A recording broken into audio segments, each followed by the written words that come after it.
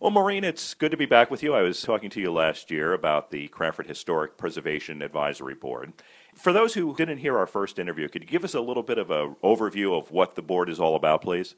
Sure. Thanks, Bernie. We were established by an ordinance, a Cranford ordinance, so we are a township committee, and we were created to aid in the preservation of Cranford's architectural past.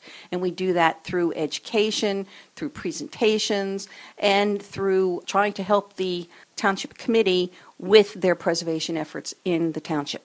2013 was a pretty active year for the board. Tell me some of the highlights of the activities that were taking place last year, if you would, please.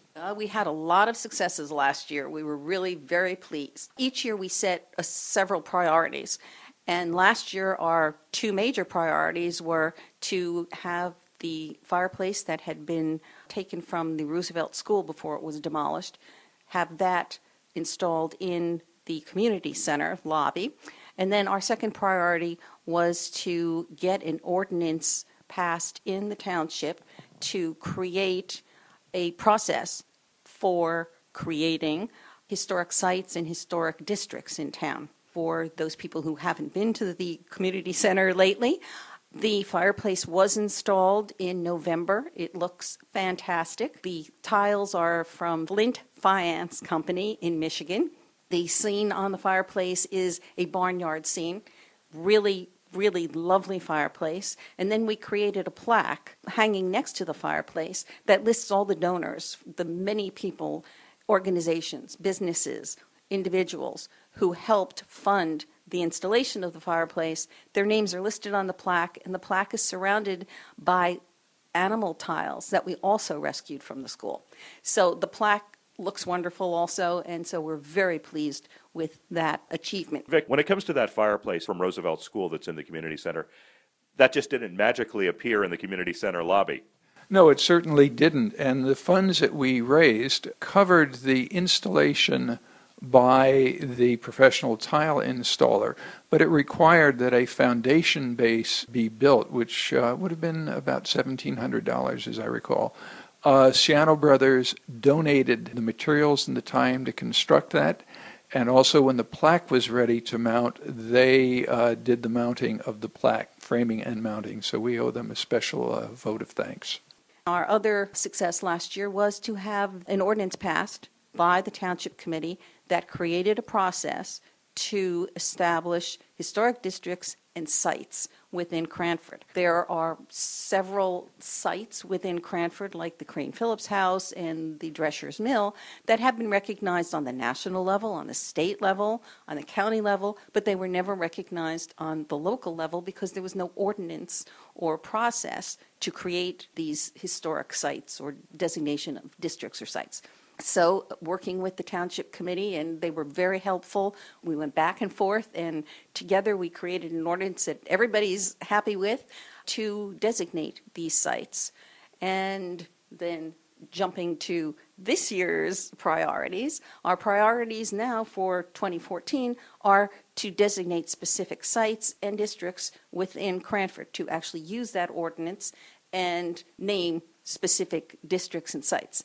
The first one was actually just passed by the Township Committee this past Tuesday night, and that's the Crane Phillips House, which is a standard within our community. The next two that we're going to be working on are Drescher's Mill and Sunny Acres. So one will be a site and one will be a district. Vic, one of the interesting things that the board produced last year was a map of the town of Cranford that shows all of the homes and when they were built. Tell me a little bit about that map and how it was created, if you would. There is a state public domain property tax database, and we have a very good individual on HBAB who is the geomapping person at the State Historic Department.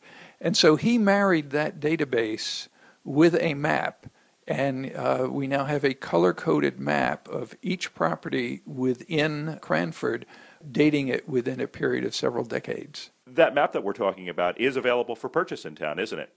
Yes, indeed it is. It's available at the Artist Framer on North Avenue in Cranford. The unframed versions are $10. Stephanie has done a wonderful job of framing them, and they're available for $50. So we urge everybody to go in and even just look at the map to see what color their house is to see when their house was built. It really is a interesting map to look at, and it's fun to see how our town developed from the center in kind of concentric circles, going out as the years went by. Maureen, you talked about some of the other priorities in terms of things that you wanted to do. One of the things that you had discussed is freshening up, if you will, a video that was done about Cranford that many people may have seen as they watched TV 35. Exactly. The architectural cruise through Cranford was done back in 1989 by a gentleman named David Holden. And many, many people have seen it. It's available at the library, but it is a little dated at this point since it was done so many years ago. So our other priority for this year is to revise that 1-hour video, and it will include not only the architectural descriptions of many of the houses in Cranford, but we're also adding a lot of history. So we can put the houses in context of what they were doing, what we were doing in Cranford during the years, as well as the architectural elements of each of these houses. And we're hoping to have that done within the next few months. For those people who have an interest in Cranford history, whether it's the architecture, just the general history, and might want to get involved with the board, tell me a bit of how they would do that. Sure, we would love to have participation from anybody in Cranford who is interested in our cultural or character heritage. We meet every fourth Thursday of the month at the Community Center at 7:30 in the evening. You're invited to just attend one of our meetings if you would like to do that. If you would like to become a formal member, all of our members are named by the mayor. So if you would contact me at m_Strasdon@yahoo.com, that's STRAZDON, or you can go to preservecranford.com, which is our website, or our Facebook page. Get in touch with me in some way, and we can discuss it, and we can ask the mayor to name you to our committee. Over the years, and just still, we have been confused with the Cranford Historical Society. The Cranford Historical Society is a private society that was established in the 20s. They serve the community by keeping archives about Cranford. They're a wealth of information about Cranford. We work together with them. Our mission is slightly different, but we are definitely complementary organizations. Over the last few years, we have been joining to award the Cranford Preservation Award. And this year it will be announced in April, as it was last year. And we designate or recommend one house or building in Cranford that has been restored in some way, that we really think has added to the character of Cranford. Actually, 2-3 years ago, the awardee was the people of Cranford for all of their work in restoring our community after the flood. Last year, we named an individual house, wonderful house, where people had restored it, and again, this year, that's our goal. So we do work together in a lot of different ways with the Historical Society, but as I said, we are a separate organization.